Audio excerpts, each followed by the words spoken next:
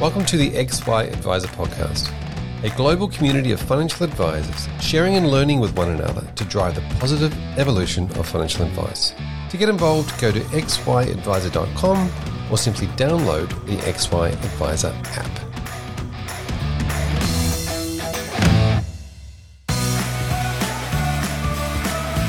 First Sentier Investors are a global asset management group managing $247.3 billion of assets as of the 30th September 2021. They have 17 independent teams operating across equities, fixed income, listed and direct infrastructure, and multi-asset, led by principles of responsible investment and stewardship. They are home to FSSA Investment Managers, an Asian and global emerging markets equities investor. Stewart Investors, a pioneer in emerging market equities and sustainable investing, and Real Index Investments, a systematic equities manager.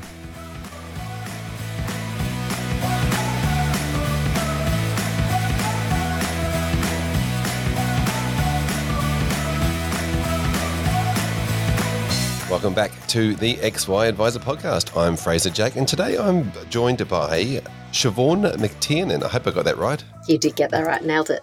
Ah, fantastic. I did practice it, to be fair. Now, you are the relationship manager at Pivot Wealth with Ben Nash. Yes, I am. Still am. So I would say that Ben and me, I think it was like, let's just take a little bit of a punt and see what happens. And this is what I need you to do. And it's working. It's still working. Yeah. So, fantastic. yeah, it is going really well. Now, what does the relationship manager, I mean, we'll get into that probably in more detail a bit later, but generally, what does the relationship manager do at Pivot Wealth? Oh, look, build relationships. No, in all seriousness, fundamentally, it was the intent of the role was really to remove Ben off of that, that initial process with prospects and when clients are inquiring and coming in, and really for as the business is growing, and we're in a position where we're fortunate the business is growing really rapidly, he can focus a little bit more on the business and on other aspects of the business and other opportunities. So the key part, it started off really as a bit of a foundational get in, having those initial conversations with prospects and converting those individuals or couples into clients. So that was I would describe that as like the immediate need. And then it slowly started to build out with me creating more opportunities that might be available within the business to build better relationships with our clients. And, I think as many of the listeners here would know, advice is a funny thing. You get in, you'll do a whole bunch of work, you'll have, your various check-ins, but the other side of the coin is the client who wants the feels, and they've paid a lot of money to an individual or a business, and how can we create more feels and empower them and give them a little bit more confidence when it comes to their money? So we're still on a journey as far as that and how that looks, but we're getting there. Yeah, this is a really interesting story because a lot of the we'll get into a bit more of this, but a lot of the concept around an advisor is they are spending a lot of time, in that high technical zone. Then they're spending, advice delivery zone, and then they've got to spend some time in as you mentioned it, creating feels. So they're sort of mixing between those different things. So if you can do that, like what Ben's doing with you, then maybe advice is more scalable. So let's get into that. But tell us about, let's go back in time. Tell us about your journey. What were you doing before you were, because this is a fairly new thing to you, but what were you doing before you decided to get into financial advice? What was your journey? My background is I started off really in marketing, and I kind of quickly ended up in roles that, yes, they were marketing roles, but a key part of them was they would probably be technically described as acquisition marketing, otherwise known as sales. So I was more like the softer sell, getting in there, creating awareness, driving people to that point of conversion, and then either someone else kind of injecting themselves into that process or hoping that they would convert as a result of all the work that me, my team, the wider team had been doing. So I had a broad background in education. So I worked at Casio Education, which is a really sexy product calculators. So I worked a lot with maths teachers all over Australia. Then I went on to the Australian Catholic University, worked for a university in student recruitment, which would fundamentally be the sales arm of their marketing team. And then after that, I just decided that I wanted to get a little bit more different experience. And I wanted an opportunity to take on more of a business management type role and running businesses or working really closely with founders. So I actually caught myself into a series of working with founder businesses. I took on a role as a producer with a couple of friends that started a creative agency called Cello. They're incredibly successful today. I then went on to work for a digital agency and managed the Australian arm of a business, again, working directly with the founder. They're called Lighthouse 8, so leading their Australian business, looking after leading clients locally here in Australia. We had offices in Singapore and Norway and London as well. And so whilst it seems like really curious for me to end up in a financial services firm, I think for me it was really natural to work for a founder and working with Ben. And I really I think that I found that that's probably my sweet spot, is working with a founder. Like working alongside the person who's probably crazy enough to take all the risk and throw a heap of mud at the wall and see what sticks. And I kind of come in and go, I like this. I like what you've done here, and I think that I can help excel. And I found that that's probably my sweet spot for now anyway. Yeah, well, who would have thought that all that history then led towards this position now, which in a way it does involve education in a lot of sense, because I think that there's a lot of time we spend educating our clients, working with business clients and founders and businesses, and you found your particular brand of crazy. Exactly right. It's more like a second tier of crazy. Not crazy enough, but still a little bit crazy. Yeah, exactly. Well, I think it's fantastic to have you along and to talk about how you then bring what you have had in your background into an advice business. Obviously, not coming in as an advisor or a practice, or through those traditional avenues that a lot of people come in as a paraplanner or client services or all these types of things. You've just sort of come in from the sideline going, well, this is pretty cool. I can live in this business and do this stuff. Tell us about what it was like coming into a business and not having that traditional background that everybody else walks in with. I don't know if we spoke about this earlier, but I've actually been a client of Ben's for around 3.5 years. So I came into it as a client and understanding the client experience, understanding the impact of advice, the joy of advice, really, like what happens when you do take that leap, decide to get financial advice, go through the planning process, and I'm out the other side. And I was just a huge advocate of the work, and in particular, I liked the way that Pivot Wealth positioned the business. I really liked the no agenda aspect. I do think that advice, and obviously, a few years ago, it was obviously there's been a lot of interesting firms out there, and I've got friends that have worked for those firms. So I loved what Pivot Wealth had to offer, and I was a huge advocate for it. So coming into it, not having the advice side of the business and talking to prospects, it was natural, and I probably found it really easy, and it probably helps in some respects. Like, I know a really big challenge, and Ben will say this, and randomly I ended up in my mother's group. There's another financial advisor, and she was asking me about it. She's like, it's really hard to have meetings with clients and almost like not give away the keys to the kingdom. And I physically cannot, I don't have that knowledge to give away the keys to any kingdom. I probably, you might end up in a shack house if you follow my advice. So it was, I could easily feed into how this process is going to make you feel, where this will, we don't know where you'll end up, but what I can say is you'll be feeling a little bit more confident, a little bit more sure of where you are than the position that you're in now. And take it from me, because I've been there and I've done that. This is a really good way for you to say to somebody, I've been there, I've done that. I really like the way you say the impact and the joy of advice. We get so carried away with the value of advice in those terms, but I think understanding it as the I went through this. This is the way I felt about it. This is the way you can feel about it, well before you're having any conversation around what the actual advice or the value of that advice is going to be. Oh, completely. And I always say this to the beginning, anyone I speak to, I was like, undoubtedly there's the financial benefits. Can I quantify that for you? No. Then there's undoubtedly the non-financial benefits. And I think you'll get out the other side, and it's a journey, and you'll love the financial benefits, no doubt, without a shadow of a doubt.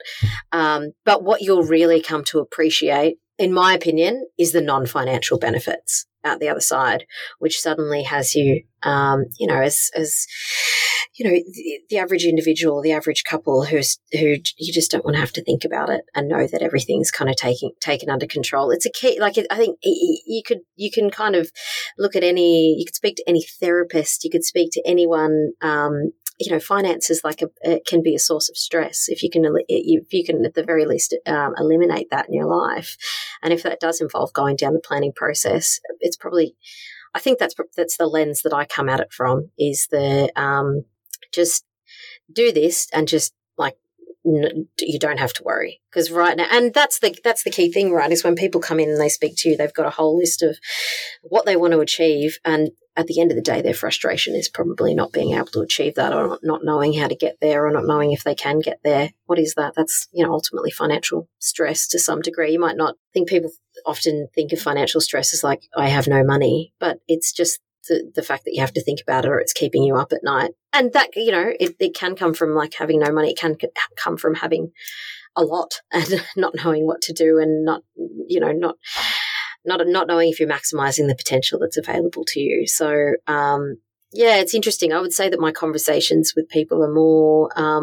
how's this going to make you feel, and what's that ultimately going to mean for you? What's it going to mean for your family? What's that going to mean for your future outcomes? Have a think about that. And, maybe we could at a high level speak about the financials, but I don't know that really matters. Yeah, it's interesting that you can separate that at the very early on process and say, look, stress, anxiety, frustration, these are all emotions that people come in with, and I see those emotions change to confidence and all these types of things, and then worry about the financials. And then I guess that's the advisor's job to worry about the financial side of it, and you're just there to focus to make sure that they are noticing that they were feeling one way at the beginning, and then consciously noticing that they were feeling a different way after the process. Does that sum it up? Absolutely. We now do check-ins. I come back in and I check in with every client after they've gone through the implementation process. And again, I'm not really, I don't know their SOA. Of course, they've communicated with me at the beginning what they were hoping to get out of the planning process. I don't really want to. I don't really want to know their personal financial details. I just want to get in. I want to get in over the other side. Let's have a chat about the process. How's that landed for you? How's that making you feel? And then how can we maximize this relationship? At the end of the day, you've committed to working with us. So I want to make sure that you know that you can lean on us if you think things are going to change, or if you think things are going to change.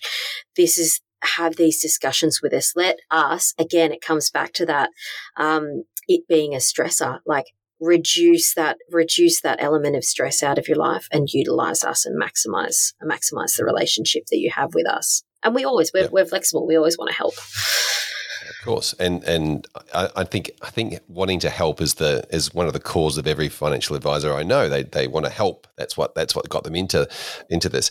What do you think that saves, say, a Ben or an advisor that it works in the office in time for you to do that, all that that emotional support work, and then that work after as well? What sort of a time factor does that save out of their life? Oh my gosh! If I have to think about the year that's been, what I can say is, Ben, or even if an advisor was doing this, you physically, it's like 2.5. I know for a fact some of the months that we've had, you're taking on the workload of a 1.5 person workload, like the sheer volume of conversations and meetings and discussions, and you know, you have those conversations with people where it's pretty cut dry. It's like, you know, yes, no, the, you know, practicalities, but broadly speaking, it's a bit of it more of an emotional, and there's something else that's under there. And if I had to, what I can say is Ben physically would not have been able to have done the job. Like, as in just the time, the sheer volume of time. So it's freed up it's freed up a whole person of times plus job at his end. And I'm also thinking that, you know, if an advisor is really busy, then this could be the part of the process that, because it's a non-compliant part, or there's no regime, like it's the part that makes the client feel amazing, but it's the part that there's nobody sitting over the top like a compliance officer saying you have to make sure you do this. So it's probably the part that gets dropped first when an advisor hits capacity.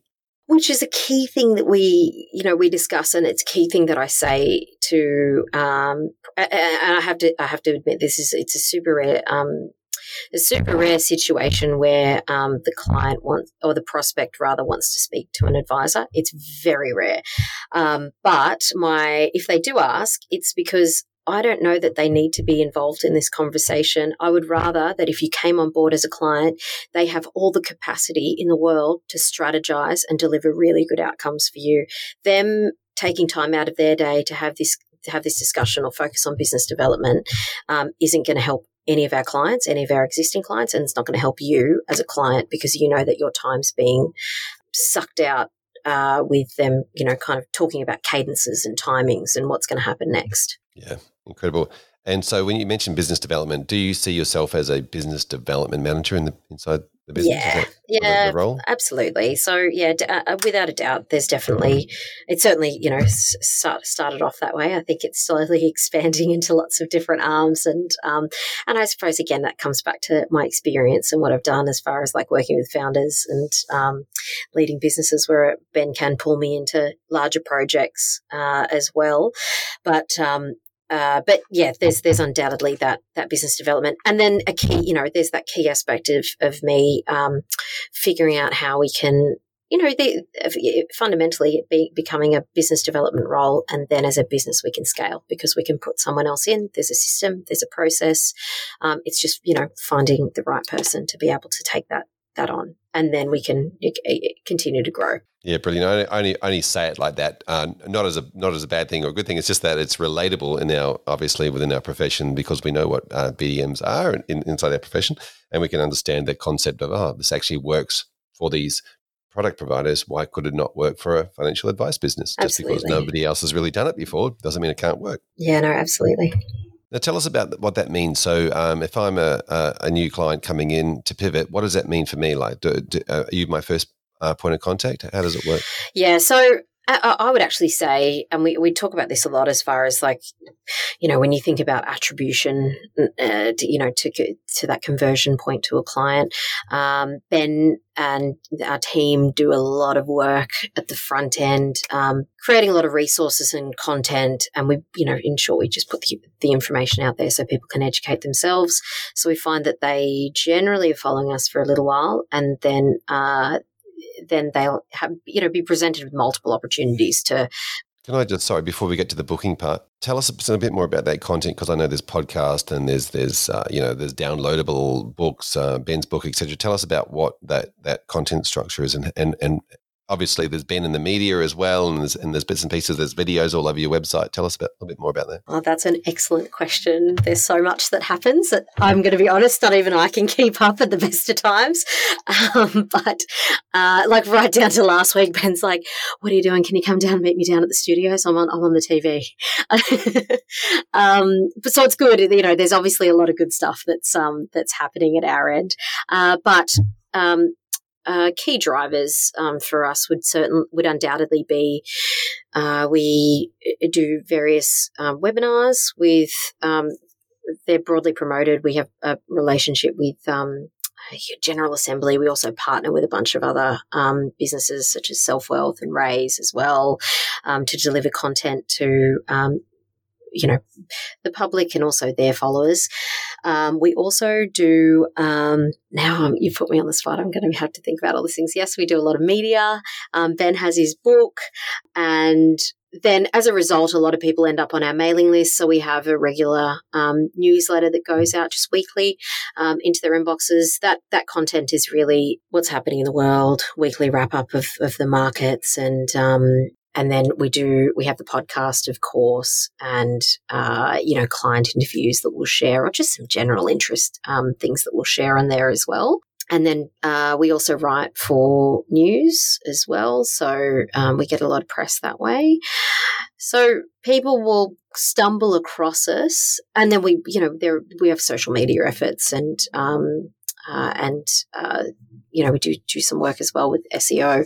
So when people are searching for financial advisors, we're fortunate enough to pop up. So we find that, and I can almost attest to this to being even a part of my journey, we've got that also a heavy word of mouth, a referral through our existing client base as well. And I found out about Ben through a friend as well. That's how people will, broadly speaking, will stumble across us in the first instance. And then we'll find, again, broadly speaking, and we have these conversations. By the time I have a chat to them, they'll be like, "Oh, I've been looking at your website for about a year. I've turned up to a few events. I've listened to your podcast. I've seen that you've got a book, and now I'm in a position where I think that I thought I should make a call." And so when they book in and have a call with us, they will have a chat with myself. And then on that call, I just want to hear a little bit more about them and understand primarily as well, understand if there's a fit there. We're really, open and honest. If we're not going to force anyone down the path of financial advice, if there's not a fit there. So I want to understand a little bit more about what are they trying to, what's happening. Often there's a catalyst for the conversation. What is a really good outcome? What is success? What are you trying to achieve? And because as every good advisor would know, they would love the client to have goals, clear goals, ideally specific goals. But I know that not many clients have very specific goals. Very, very few do anyway. When they walk in. Yeah. Exactly right. Yep. And then I'll just understand if there's any challenges at their end that they're struggling to overcome. And then I'll walk them through what next steps would look like. And that next steps would be another session with myself. We would then do that over Zoom, and we'll have an extension of that conversation. Like, what does a good outcome look like? What's stopping you from getting there? We walk through our philosophies and principles. So these are the things that we hold up to all of our clients and say, this is how we work. This is how any good advisor would work. So this shouldn't be, this isn't, whilst this information is the way in which it's presented is exclusive to Pivot Wealth, the overall message isn't, or the philosophies and principles shouldn't be exclusive to Pivot Wealth. And then I'll just walk them through the practicalities of the advice process, timings, cadences, what happens next. That call, that usually takes, to be honest, it usually takes about an hour. If it's concise, it'll be 45 minutes. And we do charge for that session. We will charge normally around $195 for that session, but that is a full donation that goes to a charity we support called B1G1. So that charity is called Business for Good, and they essentially, I'm trying to think of the best way to describe B1G1, but it lets you essentially embed giving into your business activities, so you can create impact through the work that you do within your business. So providing clean water across countries in Asia, and we also fund a project in Malawi where essentially they're giving business advice, financial business advice to women in Malawi as well. So there's a variety of projects that we would look after where those funds would go to. And the concept there is that businesses look at donating 1% of their income as a charitable gift to the charity. Exactly right. So that's an internal goal that we have. We don't. I appreciate I'm talking about it now, but it's not something that we overly talk about. We have just found it's a really good way for us to help meet those targets when clients come on board as well. I'll talk about it if clients ask a little bit more, and we'll also make a donation if clients celebrate their big wins. So buy houses, have babies, things like that. Yep, exactly. Now that also promotes in the client's head that you charge fees for your time, and if they don't want to pay that $195, and they also know it's going to charity, but it starts that relationship off on a charging or fee basis. Absolutely, and it's also I've got to be honest. I think when Ben shared with me that was the process. I think even in like a traditional sales concept, and I think I suppose agencies do this as well. Like charge for charge for the pitch, because you are using a lot of resources and time, and you might not win the work out the other side, even though they are profiting from that though. So it's a slightly different model. But yeah, we found that the type of clients where it creates a positive sentiment at their end are the type of clients we want to work with. At the end of the day, it's a personal business. I think sometimes clients will come in and like they're the boss of you now, and I'm like, no, that's not how we work. This is a partnership, and we want to create a little bit of an even playing field. So we do find that this sentiment, and I can honestly say I think I've had 2 people, and I've spoken to hundreds of people this year that have had a bit of a negative sentiment about that. I'm like, that's fine. I'm not sure that we're the fit for you. So best of luck. Perfect. And was this the process when you came through as a client? No, I met with Ben quite early on. I would say that this process, not like even this whole process, isn't really the actual planning process has always been the same. Ben's been pretty solid with that, but no, this was a COVID thing last year. Ben started this, so I've just we've just kept it going this year. So no, it wasn't not when back when it was just Ben and Yang when I joined. Yep. I didn't know who was behind the scenes. Beyond that, didn't know how to work. It's all good. So you've had a quick call with them. You've jumped on a Zoom for an hour. Mm-hmm. What's the next step after that? Make a decision. From there, really, I hope that I've given you enough information. Sometimes they'll say yes on the spot. Sometimes, often they'll of course want to take some time, think about it. I always offer another call afterwards, and sometimes Ben and I will jump on a call with them afterwards. But I'm really upfront and frank in the fact that no one, like if you're trying to understand what the outcome is going to be, it would be absolutely reckless for us to kind of broadly tell you what we think you'll get out of this. The financial outcome. Yeah, exactly. Sorry, yes. To be clear, the financial outcome. If they're like, if I spend X, am I going to get Y? It would be grossly irresponsible for me to give you an idea as to what that's going to be, because I don't know. And again, I can tie it all back into the conversation that I've just had. You don't know what a good outcome looks like for you. We've just had this discussion.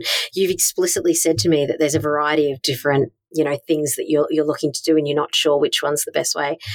So it would be reckless for me to go, I think, maybe that way would be the best way, and it's going to mean X. And they get that, which is good.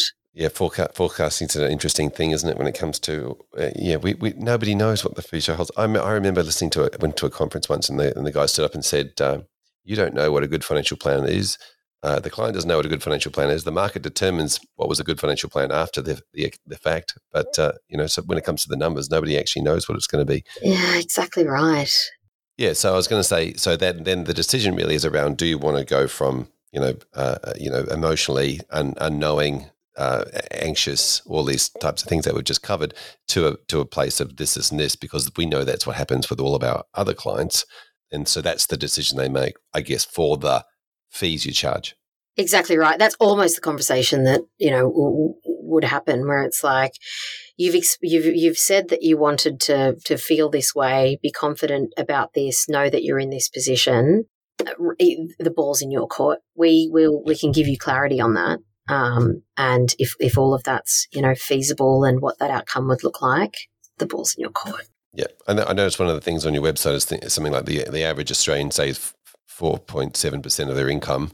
Our clients save 35.2%. So those are the types of things that you're able to say. I guess that's more of a marketing. That, like, some of the specifics, no, we can absolutely say that. And I actually had that conversation with again, a client who's just finished her plan, or her and her husband have finished their plan and implemented. And she was like, oh my gosh, we've saved so much money since we last spoke. We've accelerated our plans. We've gone and done this. And I'm like, oh, it's not that our work here is done, but, like, you know, the foundational work, tick, like, that's at the very least, like, that's, which is amazing. Like, those are the stories that we obviously love to hear. But we're really big on the foundational aspect as well of which I think is, I'm not sure. Do you know what? I actually have no idea. I'm not sure if this is overlooked by other advice firms, but we're huge on your banking and saving structure, not having to think about it, creating a lifestyle baseline, because we are fortunate enough to work with, broadly speaking, a younger client base. We're like, yeah, cool. Let's maintain, like, yep, you want to keep your holidays in there, no problem. You want to keep your dinners out, that's all good. We're not here to talk about major sacrificing. Maybe we are, but broadly speaking, we're not trying to, like, put you on a budget. What I want to understand is, what's your lifestyle baseline? Let's map that out. How can we create some rigid savings around that where you're not thinking about it? And then the key thing here is coming up with a strategy, and that saving surplus is key to continually driving the strategy and continually driving, as you would know, driving those absolutely. Outcomes. I love the words you use, lifestyle baseline. I like things like spending plans rather than savings. You know, like the whole idea of understanding what, you know, focus on the spending part, just spend that amount. Totally. Rather than budgeting. I think that's what some people think. They're going to get in and they're going to be like, oh, you can't go to America this year. Like, no, go to the US, have your holiday. Yep. Let's just plan around that. Yep. Perfect. Now, obviously, they make a decision, the call to action, the decision making. Then what happens if somebody decides, then has to make a decision? I guess the decision should be yes or no, not just no decision. Yeah, so they'll make a clear decision if they are or aren't going to move forward. And then I do a really quick intro Zoom call. The key with their advisor and the advisor's associate as well. And the intent of that call, and I'm really upfront in saying our process is really hands-on, high touch. You're going to be spending a lot of time either in a room or over Zoom with these individuals. It's just important that you meet. And, let's just start building rapport. And then, of course, we'll get all of the admin out of the way. Let's get the formal meetings in. Let's get you across the admin, give you some deadlines, and but be confident that once you've done the little bit of homework that we need you to do, you don't have to think too much after that. Just turn up to the meetings and give us the yes, no, maybe, whys, and we can start delivering for you. So with those meetings, do you don't book in the next meeting? You're booking in the whole cadence. Several meetings? Yeah. Yep. So approximately how many meetings is that? 3 meetings we have. The best way I would describe them would be the first meeting would just be what we call the clarify meeting. It's like a workshop. Let's get together. Let's brainstorm. What is a good outcome? You've got some ideas. We know everything that's going on at your end. So let's share those. Let's share our ideas with you. Then the meeting following that is the findings of the workshop. So this is what we chatted about, and we've laid it out into, let's say, 4 options. Here's option 1, 2, 3, 4. And it's, the numbers around what those workshop plans, the numbers are clear then on those workshop plans. And okay, I love option 2, but there's an element of option 3 that I think we could really push ourselves. Let's workshop that. Great. Let's go through the details, and then by the time they get to the end of that meeting, then they've got a pretty rough idea as to what their plans. They've got a pretty clear idea as to what their plan's going to be, and then after that, let's put it all together. We will go away, put it all together in an SOA, and present that to them. Wonderful. I love the way you call them workshops, not just meetings. They kind of, because they're really hands-on. They're really, let's have a workshop. Let's talk about what, and that kind of language, I think, is a little bit more relatable to, well, certainly our clients, but when you're largely speaking, talking to, a bunch of professionals, everyone's been forced into a workshop at some point or another. Some type of design thinking, something. It also puts everybody in the same seat, I guess. Like everyone's got work to do. It's not just about I'm here to listen and sit and do nothing. Yeah, no, exactly right. We want you to to come to the table with your ideas. Let's workshop those. We want to, you've got, and more often than not, they've got some pretty clear ideas. They've got some goals around what they want to do. So let's talk about that. But and that process really is removing them a little bit away from, there's the tactical. Like, right, buying a property, investing, blah, blah, blah. What we're trying to workshop with them as well in that session is to move beyond the tactics and let's focus in on the goals. What is that long term? What does that look like for you guys? Let's understand what maintaining that lifestyle baseline looks like for you or both of you or all of you. But the key thing that we're trying to drive out of that is the bigger picture. The tactics are the tactics, right? Yeah, exactly. All right, fantastic. So we've got the decision making. We've got a quick Zoom call with you, essentially just getting the yes or no, and then the quick introduction and booking into the 3 more meetings. We kind of know what discovery meetings, strategy meetings, and advice meetings are. So we'll skip over that, but then tell us what happens after that. Obviously, things go in place, and you mentioned that you jump into the relationship part again. Talk us through that. Yeah, we wait until they've completely executed and implemented on their initial plan. And all clients that sign up with us now are working with us in a long-term, at the very least, a 12-month relationship. And then I will, once they've implemented their plan, I'll catch up with them out the other side and make sure that they know how to. We just don't want them to be in a position where they're coming to us after the fact or not flagging stuff with us earlier or not taking action. And you have those conversations with people. They're like, oh, I transferred, my money here and I don't really know what happens next. And I'm like, that's okay. Let's action that for you. And then also having a discussion with them about how they can maximize their relationship. And of course, getting some feedback on the process and how they're finding working with us as well. I think that's important for any business, anyone in business, right? Is to just get that feedback. I want to hear it. I want to hear everything. Yeah. When you say maximizing the relationship, what sort of things are you talking about? Just like for them to be dipping into their podcast or reading the newsletter or touching base when this happens, or what's the idea? Celebrating the wins, or all those sorts of things. It's things like and I can talk to this firsthand. Once we've, like, let's say, set up a brand new banking and savings structure, there's a bit of teething that happens at their end, and it's lean on us and let us just get in there and we can have a quick discussion. It doesn't necessarily have to be the advisor. It could be someone in our operations team. It could be an associate. And let's just have a conversation and quickly run you through it again. And, I had a conversation with someone the other week who was like, oh, I'm overspending. Like, I know I've put that. And I was like, that's okay. Like, you've got to be teething with this. Let's arrange a call with one of the associates. We'll show you where to update it, and we'll show you how to quickly make those changes. We don't want you to feel like you're stretching yourself. That's the complete opposite of what the intent of this the intent of the planning process was. So it's allowing them to lean on us, to know that the initial planning process isn't over.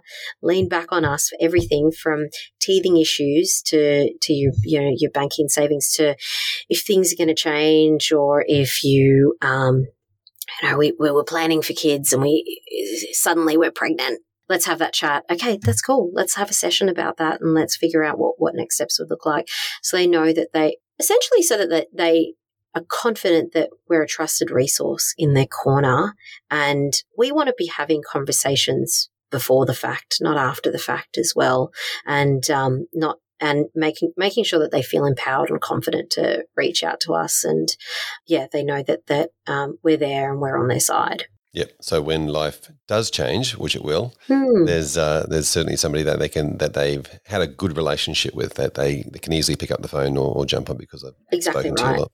Yeah, exactly right. Fantastic. So obviously this then is a fantastic time for you to ask for referrals or talk about how other people like you can work with. Is that part of your process? Exactly right. Yes, that was a key one I forgot about. But yes, I will just say if there's anyone else that you thought would benefit from this process, then I'm happy to offer up, and I'll offer up either a couple of free breakthrough sessions, those Zoom calls, a couple of those for free, or at the very least at a discount, like half the price. Which, keep in mind, it obviously is still a donation to charity. So I'll offer that at a discounted rate if they know anyone that would take advantage of that would see the benefits of working with Pivot Wealth. Yeah, and not everybody wants to just introduce their friends in, but obviously after they've been through a good experience, that's a pretty good time to have that conversation. What would you say the amount of people that then think about, oh, what about such and such we could introduce, like are they then, just as you were a super referrer when you were a client, do you find that a lot of people dive onto that opportunity? I think you've got those people who just naturally are. I don't know if you've ever read I actually can't remember exactly which book it is, but it's a Malcolm Gladwell book, and there are like people that they, you've got your connectors and you've got your mavens. Yeah. I think it's just if you happen to go through, and I would describe myself as a connector. You happen to bring someone who's a connector through the process. I think that they're individuals who are most likely to just be a bit more proactive. And, we've got someone at the moment who I think is just completely trumping me as far as being a super referrer. She's gone through the process with her and her partner, and she's just spread us like wildfire to her network. I don't know if she's blasted some email out to everyone, but we've had a lot of people come through from just one person. So I think that there's naturally those people who are connectors who would do that, and then outside of that, then it's more of, I think, if you hit an age where you're at a party and suddenly finances form part of the discussion, then if we've got the clients that are there, then they'll share our details. Yeah, fantastic. And there's easy options, and as we mentioned, because of the content production, you can just check out the content. It's an easier referral. Exactly right. Yeah. There's personalities, then there's great results that can be both referrers. I think by the sound of it, you found your next BDM too, by the way, just saying. If she's a super exactly referrer, right. She's coming in as the next relationship person. Exactly right. You mentioned before that's the benefit of putting processes in place, as it becomes scalable. So yeah, wonderful. What about Google reviews and those sorts? Do you do those? Yeah, we do. Yes, we do. And I think we could be a little bit better at it. And I think that the probably not being as good at it is just a flat out a result of being incredibly busy. Ben's probably going to listen to this at some point. It's on the list. Honestly, it's on the list.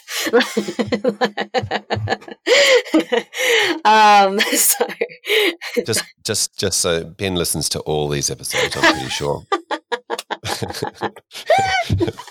I'm panicking. That sounds right. So what are the plans you mentioned before, putting things on the list? What are the sort of things that you plan on working on? Obviously, everything's a work in progress, and what are the things that are on the short and long-term list? Well, we've had, I'm not sure if you've stumbled across it, we were in the AFR, but we've won the contract to take care of advice for the NRL players and a relationship that we struck with the RLPA. So we went through it was a tender process. I think there was around 20. Oh, there was a lot. There was like maybe at least 18 firms that went through. So we were successful in winning that contract. So a large part of that is, my role is, all of our other channels for business development. So certainly building better relationships with the NRL clubs and working closely with them. And again, it's in the same way in which we deliver our content. Like the RLPA is taking care of it. It's just making sure that the players are aware that we're a resource. They're fortunate enough to have, to be well resourced through their various clubs and through the RLPA. Know that we're a resource to tap into. So there'll be a bit of work in the new year as far as building those relationships to drive more players to just have discussions with us and make sure that they're on the front foot. They, a lot of those players are obviously in really fortunate situations. Not all of them are, so it's maximising what's available to them as well. So that's a lot of work that we'll have coming up in the new year as well. Yeah, is that just one-on-one, or are you going to be doing like webinars and seminars and those both? Going and talking to teams at a time? Exactly right. So a bit of both, talking to the teams, and it's obviously been it hasn't been that tricky. It's, those types of things when it comes to any relationship, I think sometimes people do lean on the, it'd be nice to just meet face to face. COVID's obviously been a bit of a killer when it comes to that. But so they've been still really responsive with doing a lot of stuff online, with us. But it'll be good. It will be good. I think I personally think it will be good once we can start meeting people face to face and certainly building rapport. But no, it's certainly about one broad content that they're interested in, and then one-on-ones as well. Yep. Well, fantastic. Thank you so much, Siobhan, for coming on and telling us about your BDM style process, which is very different in a lot of for how a lot of financial advisors do it. But obviously, it's working very well for you. You're busier than ever and got a lot on. If somebody wanted to continue this conversation with you, what would be the best way for them to maybe try and reach out and make contact? Absolutely. They can reach out to me via LinkedIn, and also just jump onto our website and just send through an inquiry at the bottom of the page there, and I will get that. Yes, jump on the website, send an inquiry, end up in the sales funnel, understand, check out the newsletter. But Siobhan is spelt the traditional Irish way. Yes, that's right. Yeah. Siobhan. Yep, that's right. And we look forward to, I hope you'll reach out in contact. But thank you so much for coming on and sharing your journey today. No worries. Thank you for having me.